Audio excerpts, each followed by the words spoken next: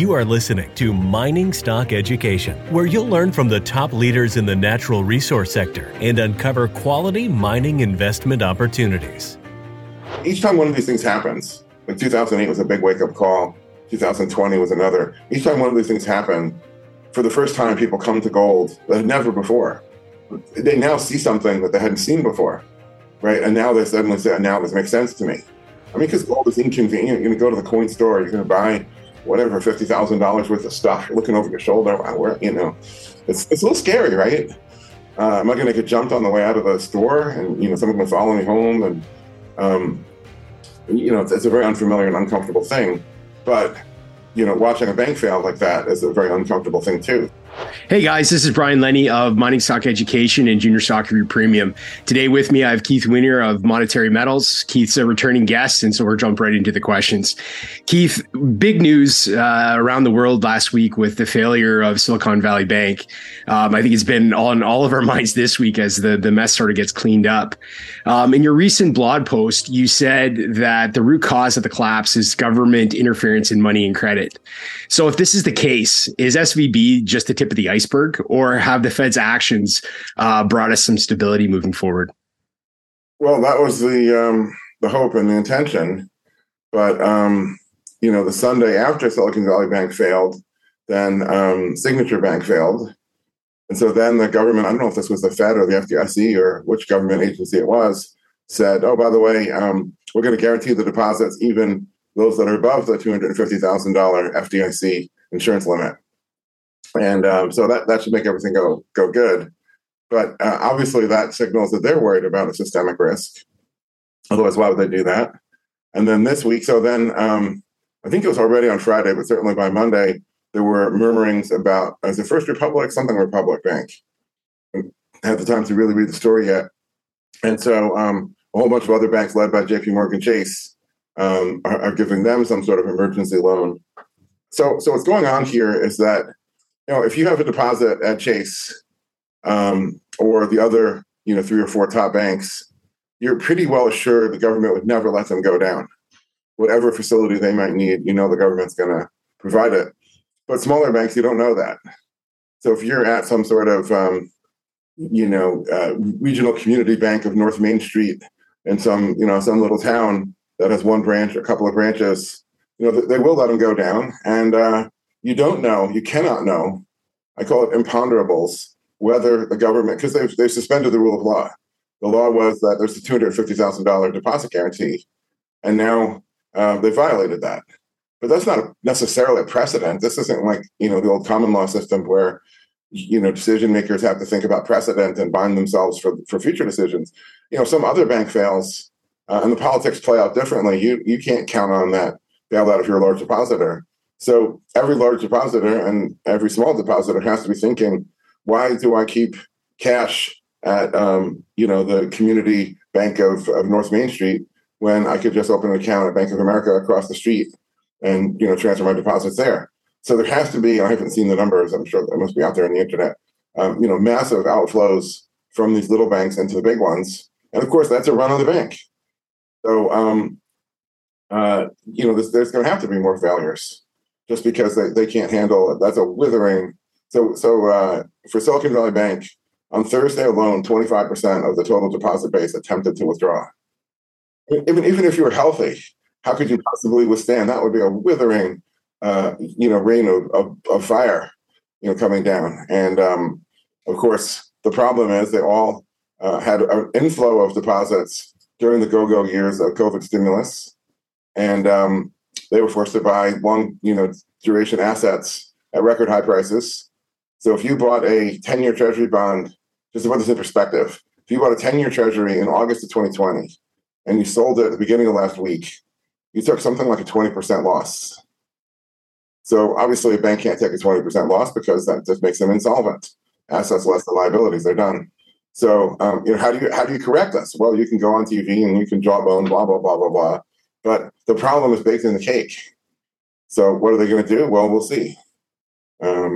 But there is absolutely a much larger iceberg, just that more than that little jagged corner sticking up above the water.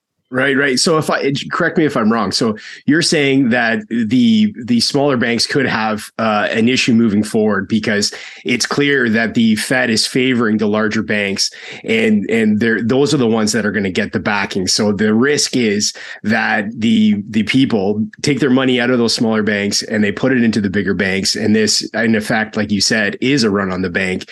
And so, do you think that how long does something like that take to play out? Is that something that happens in 2023? Or is this something that happens in the next 2 or 3 years? It's always hard to guess how long these things take because, Adam Smith said there's a great deal of ruin in a nation, I suppose in a bank as well. And then, the other thing that comes to mind is the quote from Ernest Hemingway in one of his books, where somebody asked the character, "How did you go bankrupt?" And he said, "At first slowly, then all at once." So that's a good one. That's really good. There's been a net withdrawal of deposits because the Fed has been, as a deliberate monetary policy, contracting the money supply. M0 has shrunk by something like 16%. Just before Silicon Valley Bank. I have a funny feeling that's reversing right now. So M0 includes bank deposits and paper currency in circulation, and maybe a few other trivialities. The paper in circulation, first of all, is a very small fraction of the total amount out there. And secondly, I'm sure that didn't shrink.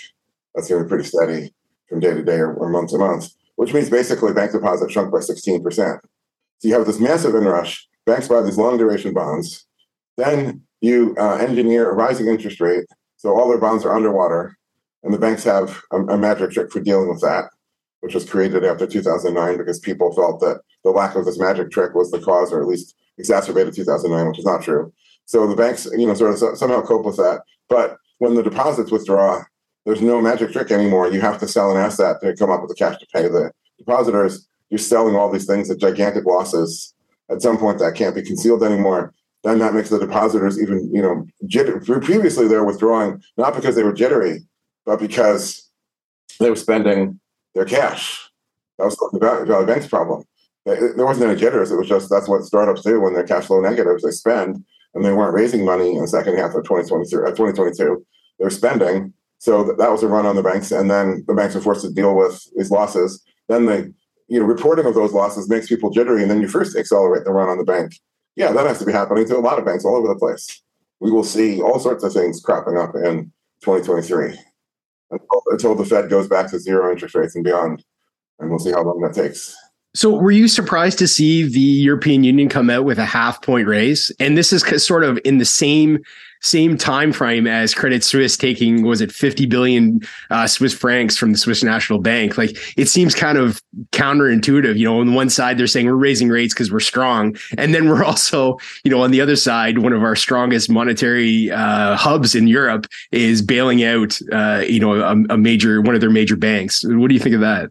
Yeah, at first I was surprised. I'm like, because I've been saying the whole time, it's a falling interest rate trend. All the drivers are there. You can't reverse this. If the Fed, I said this a year ago 13 months ago before they started, if the Fed tries to hike, they won't get very far and they won't hold it for very long unless they want to precipitate crisis, and which is a political decision. So who knows, maybe they do. But now we're just at the early edges of that crisis. So, I say the same thing about Europe. But here's the thing. The U.S. banking system is less unsound than the European banking system. So if we have problems here, it's worse over there. So at first I was shocked. Then I was like, okay, well, it's obviously very political. And then I was like, you know what? Something tells me that, right, if I was evil and clever, what would I do? But put my thinking cap on. I'm like a mastermind villain, central planner. What would I do? Well, you have to continue with the posture of hiking, otherwise you lose your credibility and people say off with your head. But is there a way that the central banks can taketh with one hand while they giveth with another hand under the table? And so the Fed is already doing this right now. So the Fed has said we will lend to banks, and maybe this staves off the crisis. We will lend to banks based on collateral that's eligible, which is treasury bonds and government guaranteed things like mortgages. Which virtually all mortgages in the U.S. are now government guaranteed. We'll lend based on that collateral, which is called repo, purchase agreement. And get this, we will lend at par value up to 100% of what you're carrying it on your books for, not the current market price. So if you bought that treasury bond in August of 2020 for $1 million, today it's worth now. The yield on the 10-year is falling, which means the price is rising. But as of last Monday, it's about $800,000 worth. We'll lend you $1 million on $800,000 worth of collateral. Now, repo is basically they're buying the bond, and the bank is promising to buy it back. But here's the rub: you bought it for more than it's worth. How do you can't really assure yourself or anybody else that the bank has the capability to buy it back. And in fact, the whole purpose of this loan is to bail out the bank because the bank is now underwater. So this basically is on the one hand, we're still hiking rates, and on the other hand, under the table, we are, so we have quantitative tightening, and under the table, we have a quantitative easing going back to zero interest rate policy. But we do it in such a way that the optics look like, we're still tightening so that Jay Powell can say, yes, I'm still Paul Volcker. I'm still the hero of the story. I'm not the villain.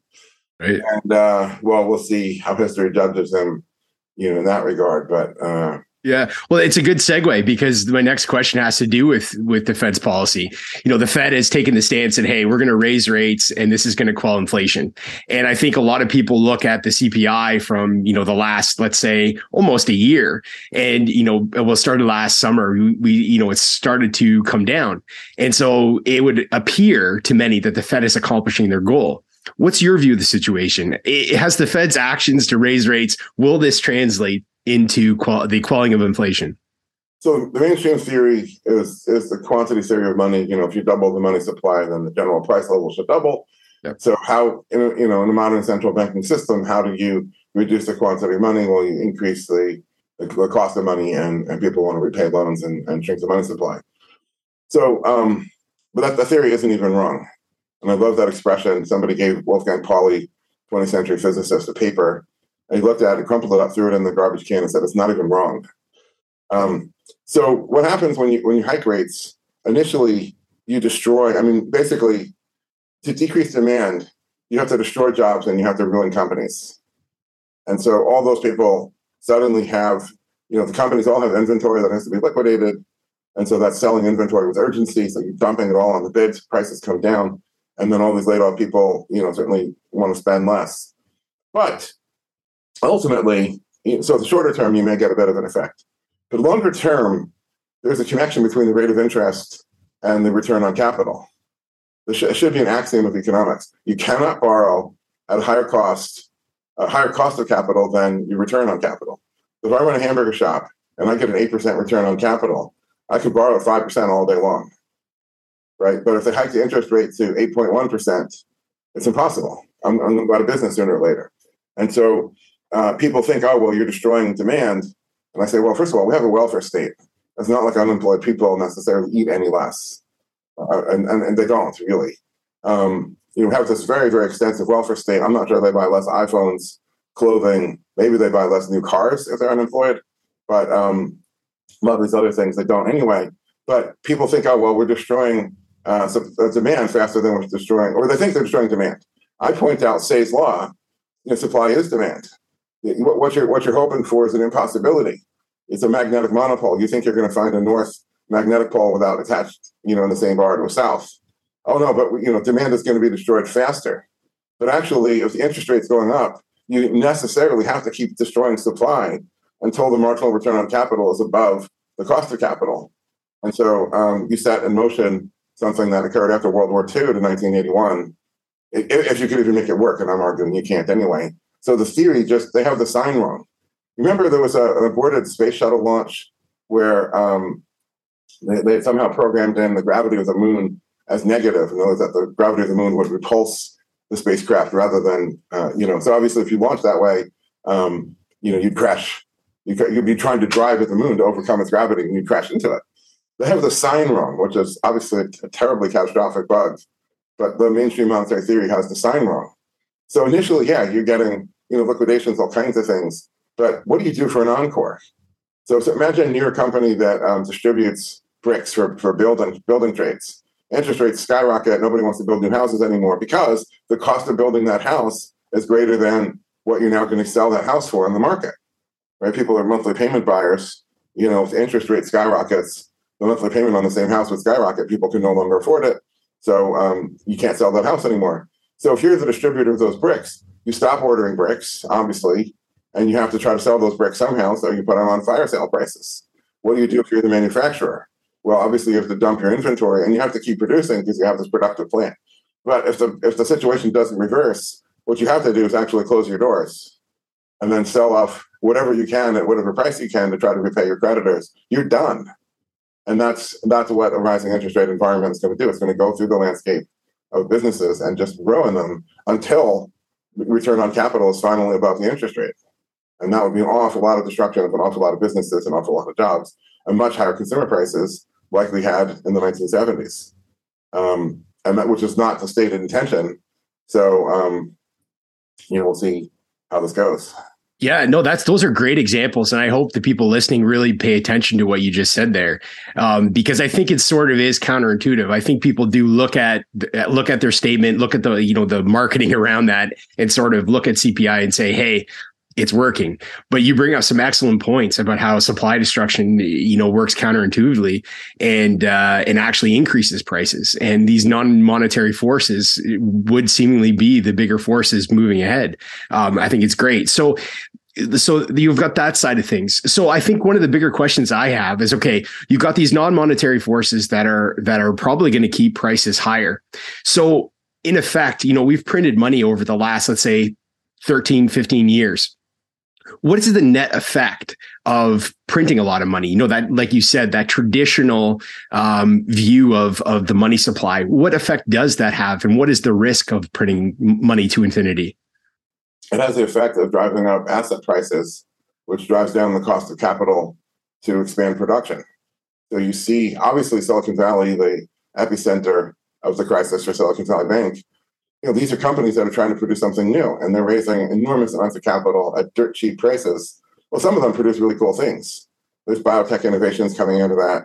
There's software innovations. Look at ChatGPT and so-called large language models. These are going to be things that change the world. The cancer cures, I have a whole quibble about calling it intelligence, but AI is going to have some fantastic applications that are going to make our lives better.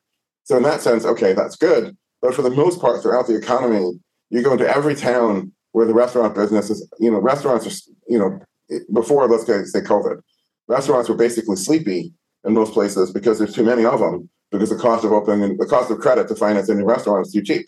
And you keep forcing that down. So every restaurateur is got a spreadsheet for the marginal location. And it's marginal because it isn't working. The spreadsheet is in red ink with their estimates, right? Then you lower the cost of capital, and you plug in the new cheaper cost of borrowing into the spreadsheet, and suddenly it goes from red ink to black, and you open the next marginal restaurant. That's basically a malinvestment. That is just a squandering of the incredible wealth that our civilization has accumulated over the last couple of centuries, and you're just squandering it with all these things that will never really produce a proper return on capital, other than the distorted cost of capital because of central bank policy. So it's destruction of capital, consumption of capital. And unlike rising prices, if the problem is they print more money and prices go up, if that were it, okay, that would be bad enough, right? But that's been going on for over 100 years. There's no reason why it couldn't go on for another 100 years. There's no particular limit to that.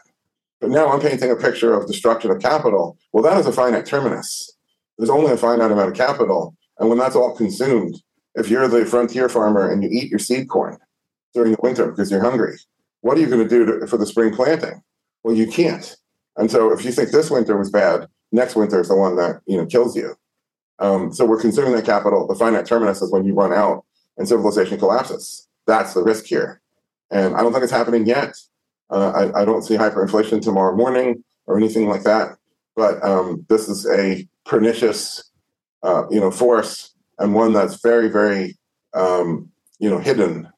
This is that John Maynard Keynes quote, where he says, "There's no surer way to overthrow the capitalist order, which means civilization, than by debauching the money, blah blah blah blah blah, arbitrarily enriching a few, impoverishing everybody." People think he's talking about rising consumer prices, but at the end of the quote, he shows he's not, because he says, and it destroys by a process of engaging the hidden forces of economics, which today we would call incentives, and doing so in a way that not 1 in a million can diagnose. And it's that 1 in a million. Now, if he meant inflation, rising prices, then he's either stupid It has to be stupid because everybody sees rising prices. I'm old enough to remember the late 1970s as a kid. The nightly news would talk about inflation every day. That was the conversation everywhere you went. And you went to the grocery store, every price of every item was up noticeably to a kid's eyes. From last week when we went grocery shopping last week, every item was more expensive than a week ago. That's what it looked like at that time. Everybody was talking about it. So Keynes thinks no one's going to notice that. He's a moron. And I don't think he's a moron. I think he's an evil genius. So I think he meant something else. And what he's talking about is by driving interest rates to zero, which he stated was in his intention in a lot of other places, you arbitrarily enrich a few because those who borrow to speculate in assets get really, really, really rich. The rising inequality that has so many people very angry today. But you're generally impoverishing society because you're squandering the accumulated capital that will eventually lead to a collapse. That was Keynes' intention for our civilization and what he wanted to happen. It's happening now. So no, we're not dying the fiery incineration of hyperinflation. We're dying the dark, cold, lonely death of drowning, slowly sinking under the waterline, not to reemerge. So yeah, it's still death, but it's a very different mechanism. Okay. I think many investors, with what's gone over the last, 1 or 2 years would have expected the gold price to be well over $2,000 an ounce. And the fact is that it hasn't. And, even up to a few months ago, it was much lower. My question for you is, has gold performed the way you would have expected over the last year or two? Like, is the gold price at a price that you think is where it should be? I sort of answer that on a couple of levels. The first is Keynes was right about one thing. And wrong about so many things, but he was right about one thing, which is he's talking about markets and how things are priced, particularly in speculation. And he creates this example of a fictitious beauty contest. So suppose the newspaper runs this beauty contest, and they publish the pictures of 100 beautiful women, and they say we're going to give a $10,000 prize, I think it was, which in those days was a lot of money, to the person who correctly ranks the beauty of the women, correctly. And correctly is defined by what the average is of all the respondents. So he said, notice, you're not really trying to figure out who's the most beautiful. You're trying to figure out who all the other people think is the most beautiful. And all the other people are trying to figure out who they think everyone else is trying to think is the most beautiful. So that's called a Keynesian beauty contest.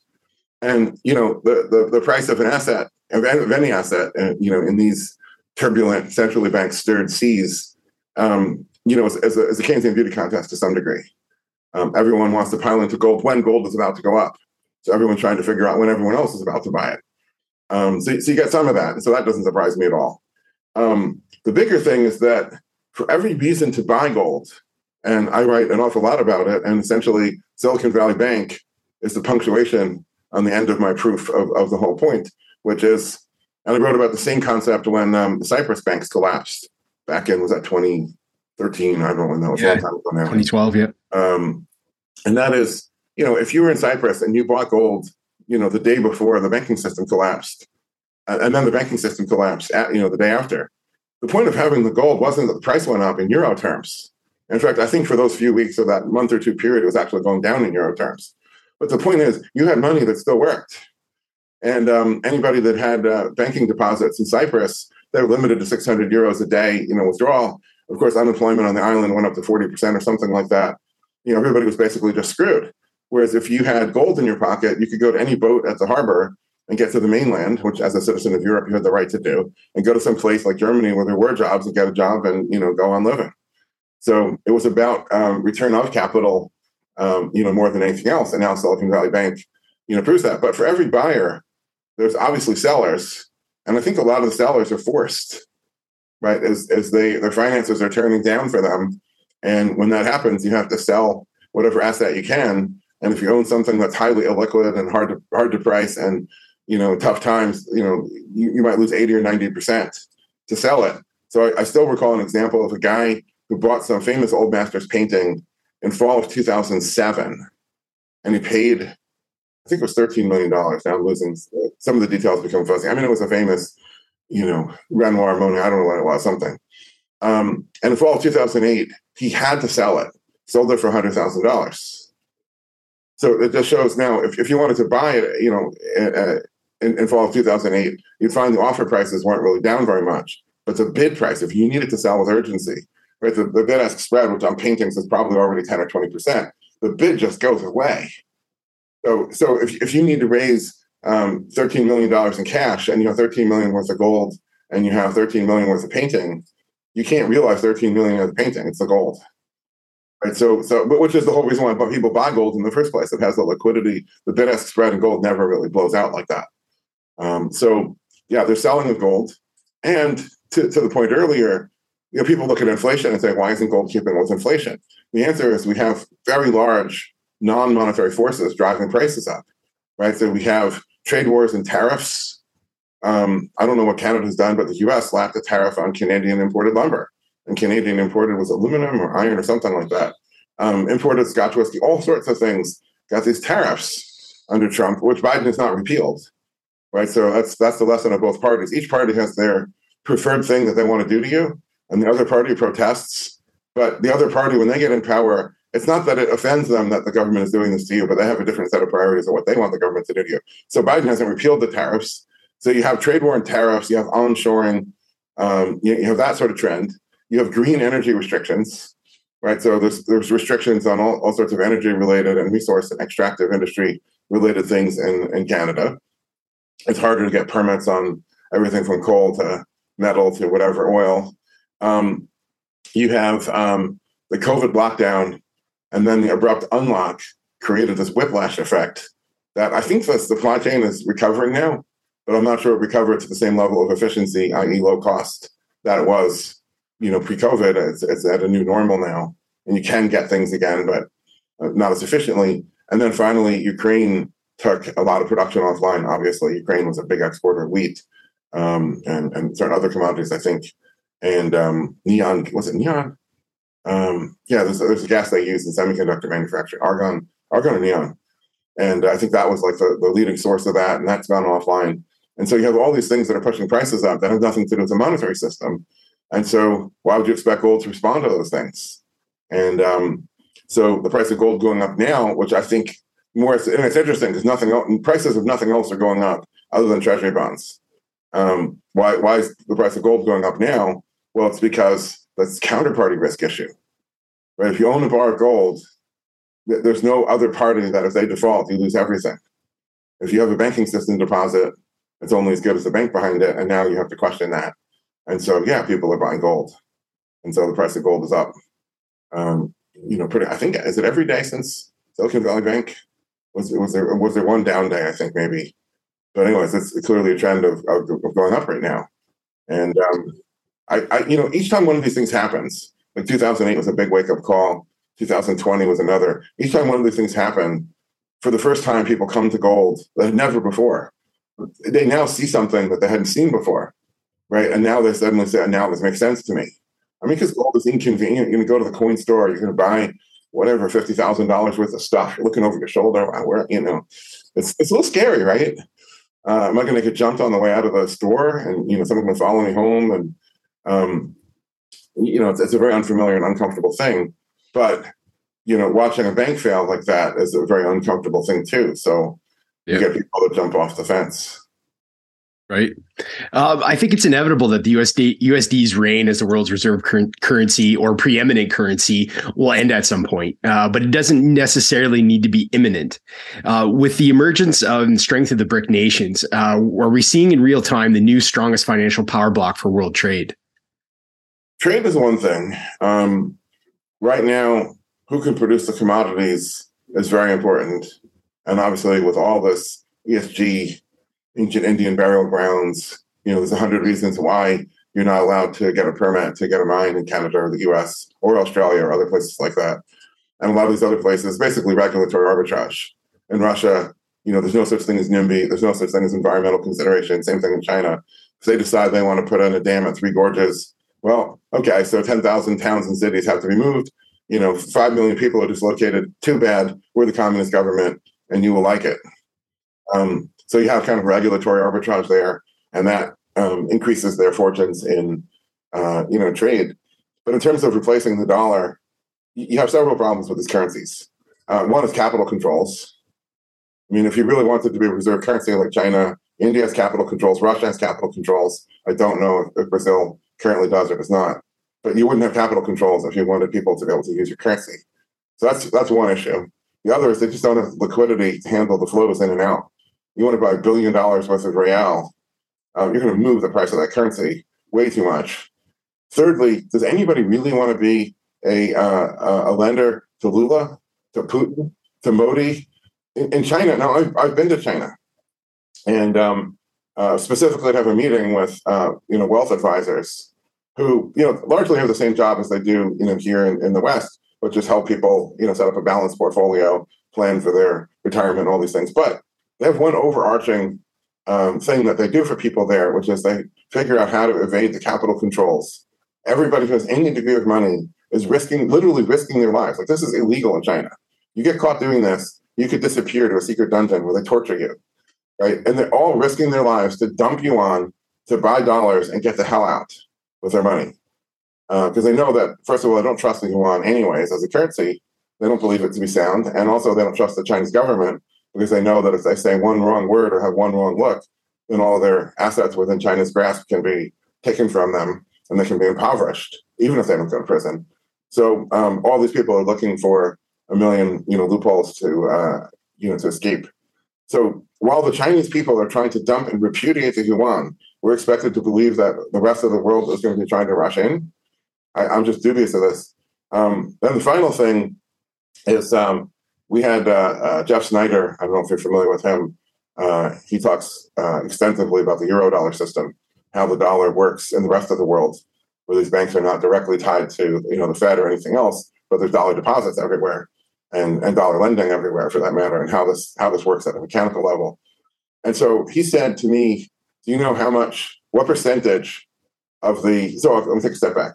There is an enormous amount of derivatives that have been created in the financial system over the last several decades.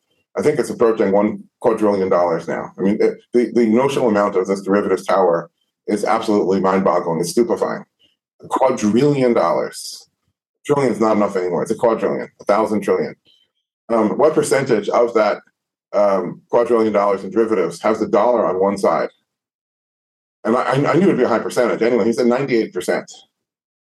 So it's not, and he said basically it's not that there's the dollar and other competing currencies. It's the dollar system and that's it.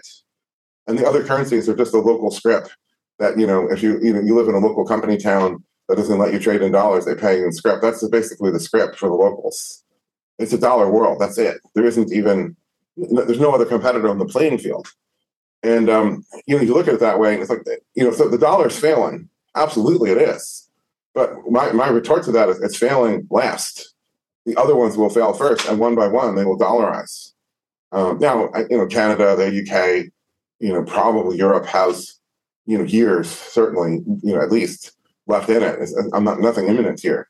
But one by one, everything dollarizes, which actually strengthens the dollar. And Americans are going to be like, yeah, America, we're they're going to sort of be temporarily right for all the wrong reasons. This is a very destructive process and very hurtful to, people around the world. And Americans don't really understand why there's a lot of resentment, what the dollar is doing to people. But in the end, when the dollar fails, there's only one thing that will be left standing, and it's not going to be a Brazilian currency, a Russian currency, an Indian currency. Oh my God, anybody who believes that should go and spend a week in India to just really, you think that currency? No way. Or the Chinese currency is going to be gold. That's it. And silver as the junior monetary metal. And that's what's going to be left standing. And the world's choice is whether we move to gold and silver in a graceful, sort of controlled way, or whether we end up in a catastrophic way, like after the collapse of Rome, the surviving population was using gold and silver again, and not the dishonest, debased coinage of Rome. But, it was 1,000 years or 1,500 years of dark age. Some of the technologies of ancient Rome, it was a late 19th century before they rediscovered cement. Right, so a lot of things were lost, and the engineering and a lot of the other things that depended on cement weren't really rediscovered until 1,500 years later, 1,400 years later. So hopefully we don't go down that path.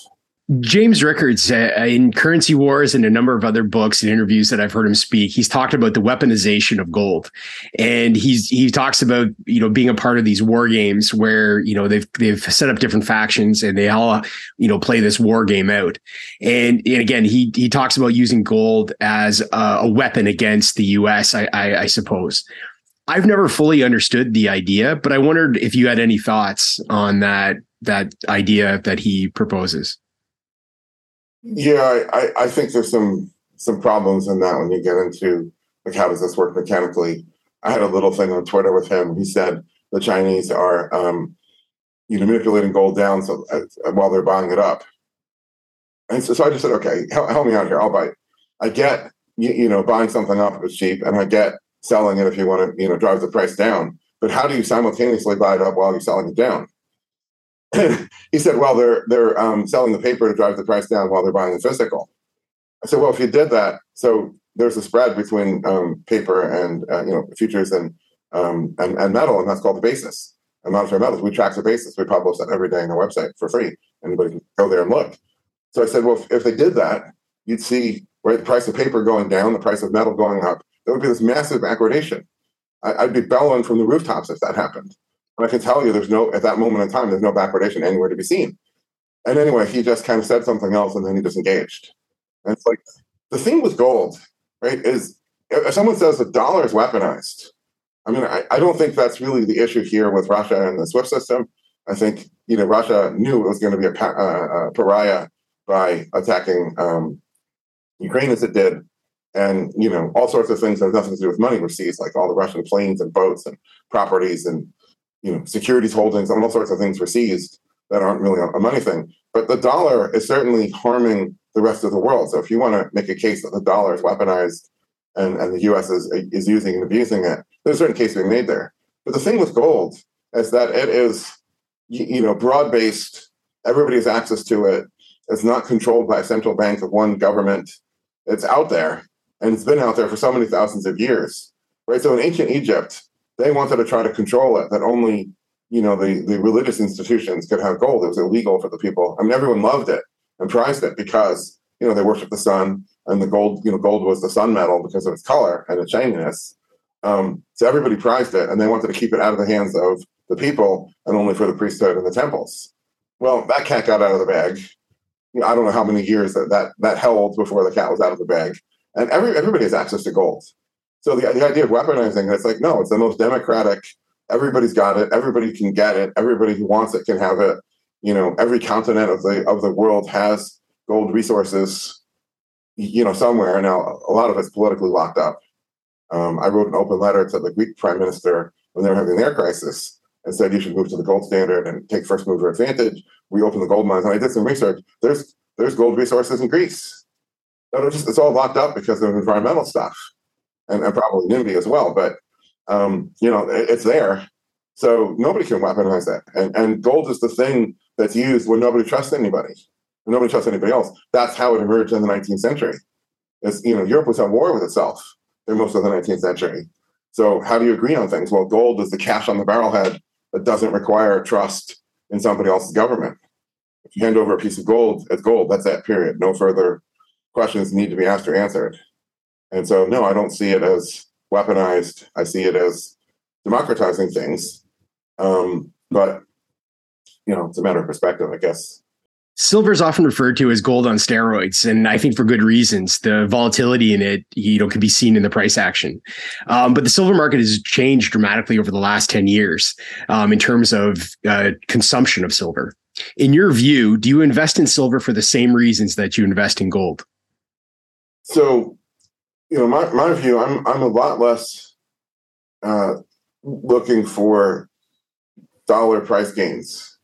And I wouldn't call gold an investment. It's like gold is money. Money is the thing you hold when you don't actually want to invest or speculate in anything else.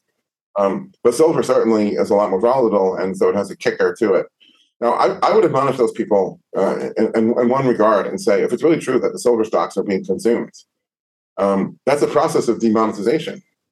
That silver becomes nothing more than an industrial ingredient, an expensive one. But it's a cheap platinum or a cheap palladium or something. It's just an industrial ingredient and not money. if the vast stocks that have been accumulated over 5,000 years are being consumed, it's being demonetized. I think that might be possible because, right, so there's a reason why we had silver all those years, and gold didn't win and become, markets tend to be winner take all. There's a network effect around money. Why didn't gold win? Why would you have two metals that are shiny and heavy and either they don't tarnish like gold, or it's pretty hard to tarnish silver, and it doesn't all get rotted away the way steel does. And the answer is gold is the most marketable in the large. So for larger amounts of transactions, you take the least losses to use gold as the intermediate good. But silver is the most marketable in the small. If you work as a skilled tradesman and you want to put 10% of your weekly wage into metal, gold is very inefficient to do that. And, you have bigger losses and bid-ask spread. And you get tiny little chips of gold. Think about what does $50 worth of gold look like? Well, it's a gram. Gram, yeah. And it's not very satisfying versus $50 worth of silver is, 2.5 ounces. So you've got sort of a handful of silver versus a little chip of gold floating in a little window in a circuit card, right? But now technology has made small bits of gold cheaper. And, digital technology, there's a lot of companies around the world that offer a gold savings account of some sort where you can buy, in $1 increments, let alone 1 gram increments, at pretty tight spreads. So is it possible silver is being monetized? I'm open to that argument. I'm not sure that's occurring yet, but if it were, that isn't necessarily a good thing. That's not the killer argument for buying silver that people assume that it is. That we're going to end all monetary reservation demand for silver is not a killer argument for why you should buy silver and it's going to go up. You can earn interest on your gold and silver with monetary metals. Keith, please explain to the viewers how they can do that. So we lease metal to businesses that have a need for physical metal. So think mints, refiners, a jewelry shop. I always like to use the example of suppose you manufacture jewelry and every day you buy a kilobar of 99.99% pure gold, which is probably above jewelry grade, but just use that as an example. And, day one, you squash it under some rollers to make it, really thin. Day two, you cut out shapes in it. Day three, you bend those shapes into, ring shapes. Day four, you weld it with 24 karat gold solder. Day five, you're polishing it. Let's say it takes 2 weeks to go from a bar to a kilo worth of rings.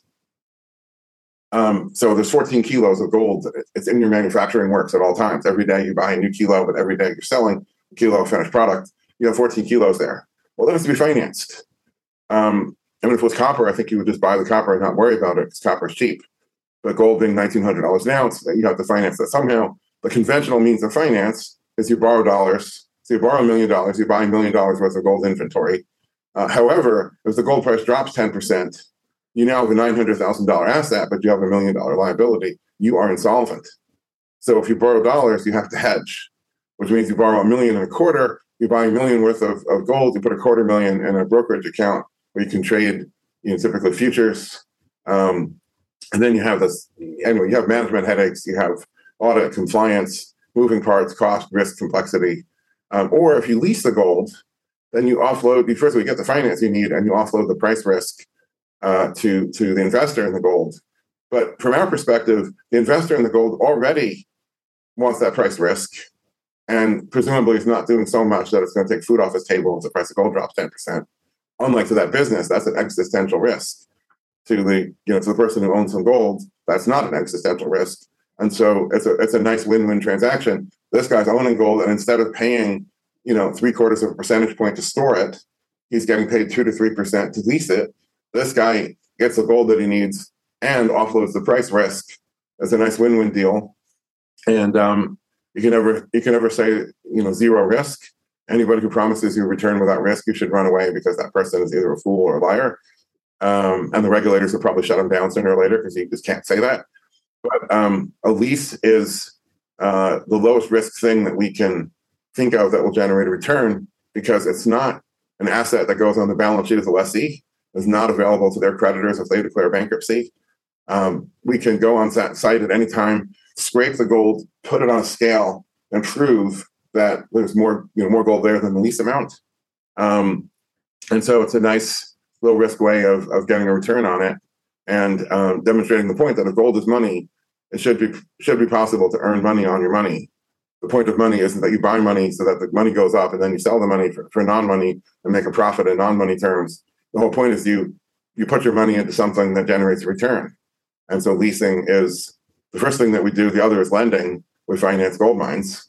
Now that is for accredited investors only, so we can't really advertise that. But conceptually, it's the same thing. If you're a gold mine, you need capital to buy a plant and get started, or expand your plant, build a bigger one. If you borrow dollars, you have that price risk again. Price risk is probably the number one killer of gold mines. The good ones. I mean, there's a lot of ones that fail because they don't know what they're doing or they don't have the gold resource that they think they do. But for the good ones, you could be the smartest miner in the world and you have a great gold resource. The price of gold drops enough and you're done. It's like forking you, right? So borrowing gold makes sense for them. And so we just announced a deal with a Norwegian public company called Akobo Minerals, has a mine in Ethiopia. And we're paying, so we call that a gold bond. We parceled that out as a securities offering. We've issued the first gold bond since 1933 and kind of trumpeted that. And this particular bond is paying 19% interest net to the investors. So we think we've looked at the risks. We think we understand them. We certainly think we've disclosed them to the investors. And the big risk there is, so it's a very rich resource. It's 20 to 40 grams per ton, which is good. It's near surface, which is good. The big risk there is it's Africa. And that's why the interest rate is what it is. But investors are pretty excited about it. And that deal was quite oversubscribed because, it seemed like a good deal to the investors. And so that's what we're doing. And now that Silicon Valley Bank happened, just all these things just constantly are driving people to Monetary Metals saying, we're interested in what you're doing because it seems like the antidote. You're like the non-bank, non-system play. And we're like, yeah, that's exactly the whole point, is we want to be that, help bridge. How do people get out of this fiat system and into something else? And it's not about speculating on price. You have to finance production in whatever form of money for that money to get into broad use again. And so that's my challenge to the Bitcoiners. Like, it'll never be used for finance. It's too volatile. Gold always was used for finance, and it will be again. And that's what we're doing. So investors that are interested can, give us a call or fill out a web form on our site and, talk to us. And that's what we do. Very good. And we'll link to your newly published 2023 Gold Outlook report. We'll put that down in the description. Keith, it's been an absolute pleasure. Thank you for being with us. Thanks for having me, Brian.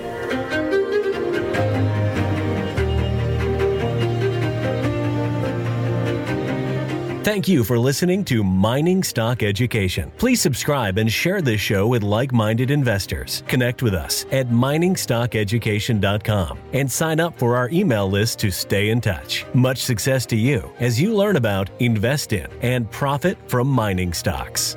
The mining business is one that generates gigantic wealth. A good drill hole that converts might cost $50,000 or $100,000, and it might discover something worth a couple billion. There is no sector that I know of that has offered up as many predictable circumstances where there was the possibility, certainly not the certainty, but the possibility of 10-for-1 returns, as there is in small cap and micro cap mining stocks. Concomitant with that, if you don't do the work, or even if you do the work and don't discipline yourself on the sell side, there are very few places in the world where you can lose as much money as quickly as in mining stocks too.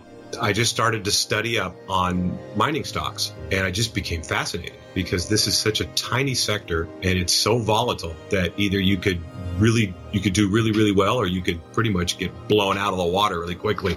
The mining sector is a very risky sector. It can take your money very, very quickly. Don't fall in love with stocks. Don't be overly confident, and just do your work as best you can. Do your very best, but don't fall in love and don't get too overly confident, because that's a recipe for disaster.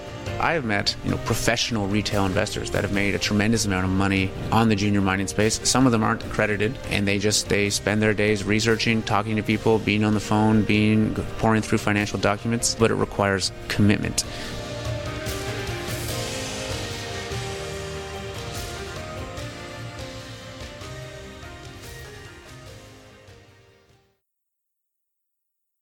This podcast is for informational purposes only and is not to be considered personal legal or investment advice or a recommendation to buy or sell securities or any other product. We make every effort to be accurate, but the information presented is not to be considered infallible. It may contain errors, and we offer no inferred or explicit warranty. If personal advice is needed, consult a qualified legal, tax, or investment professional. Do not base any investment decision on the information contained on miningstockeducation.com, our podcasts, or videos. Make sure you always conduct your own thorough due diligence before investing. Realize that we may hold equity positions in or be compensated by some of the companies we feature and therefore are biased and hold an obvious conflict of interest. For our full disclaimer, please visit our website.